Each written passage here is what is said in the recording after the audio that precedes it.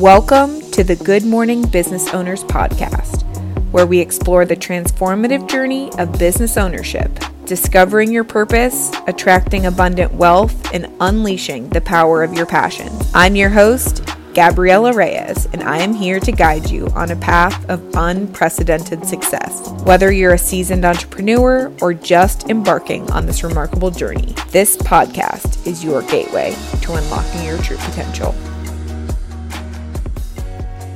Hello. Welcome back to the podcast. Welcome back to another episode where we are having the conversations we need to have when starting a business.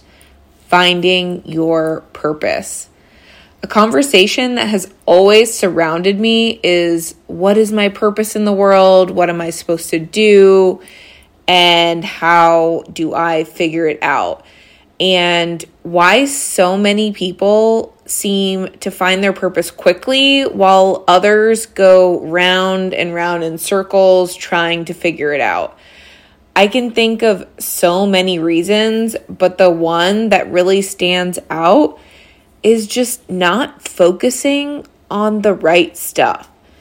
They are working on things and feel like they're making progress towards their purpose, but they see the next shiny object and run towards that. They have the satisfaction of, I'm doing something, but that something isn't moving in the right direction and is not following their purpose. It can sometimes feel like you are Sisyphus in Greek mythology who was punished for cheating death twice and was forced to roll an immense boulder up a hill, only for it to roll back down every time it neared the top, repeating this for eternity. It can feel like pushing the boulder and not making any progress if you continue to work outside of your purpose. And when I say focusing on the right stuff, I mean figuring out your long-term purpose. One that utilizes your gifts, and people will just flock to you to pay you because you are just so good. There are very specific things that I did to figure out what that is for myself, and I'm going to share those 4 things because we want you to be living a life of fulfillment, excitement to get up and work and not be in this stressed out cycle all the time. That is just no way to live. We want to start your business off correctly with utilizing your gifts so that we can create an amazing income producing business, not just a hobby. I'm going to share 4 things that I really focused on and what worked for me to identify my purpose in business and how I wanted to impact and connect with people. And this goes to say that this is not the only way you can go about figuring out your purpose, but if you're in a state of being unsure of what that looks like, these 4 methods will absolutely help you to move in that direction. The first method that I focused on was thinking about what comes easy to me and what people ask for my help on. So think about what comes easy to you and what people ask for your help on.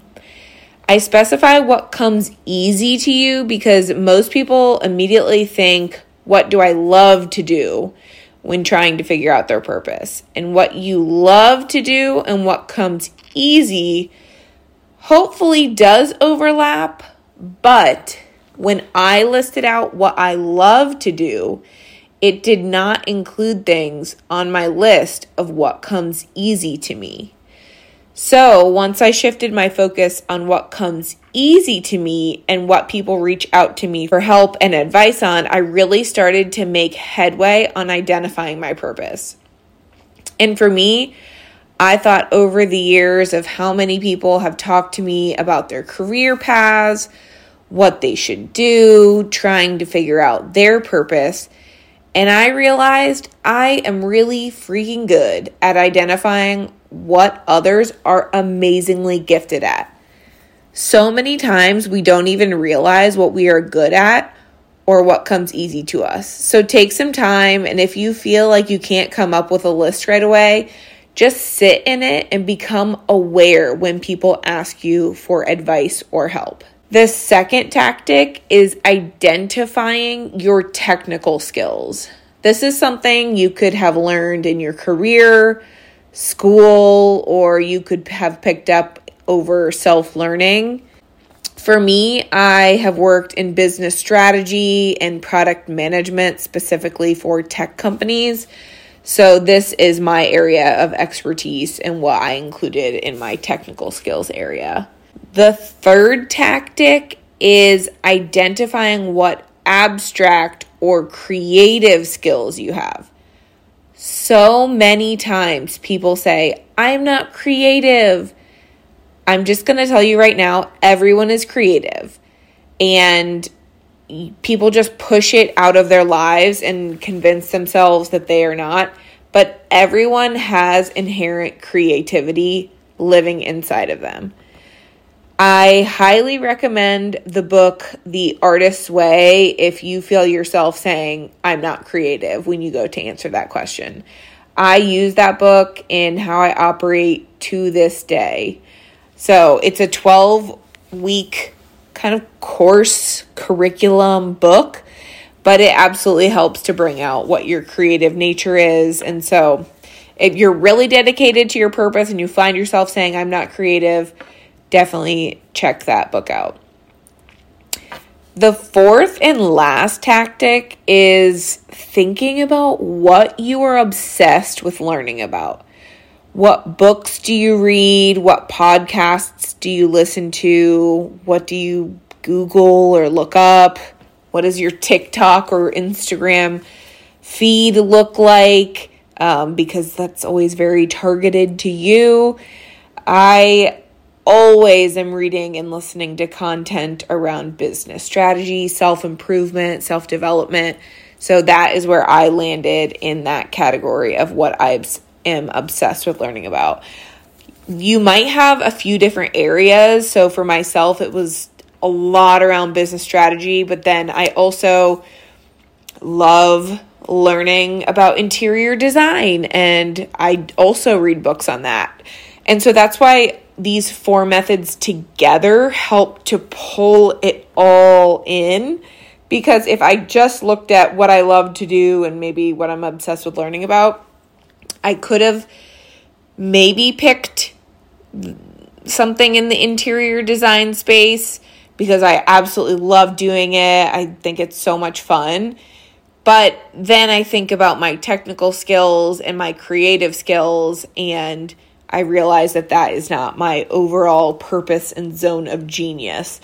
So you really have to take a look at these 4 methods all together. And once I put them all together, I felt like I had uncovered something that was just sitting in front of my face for so long. And when you start to get into your zone of genius in your work, you just flow and are excited about your work and how you are impacting the world and the people around you.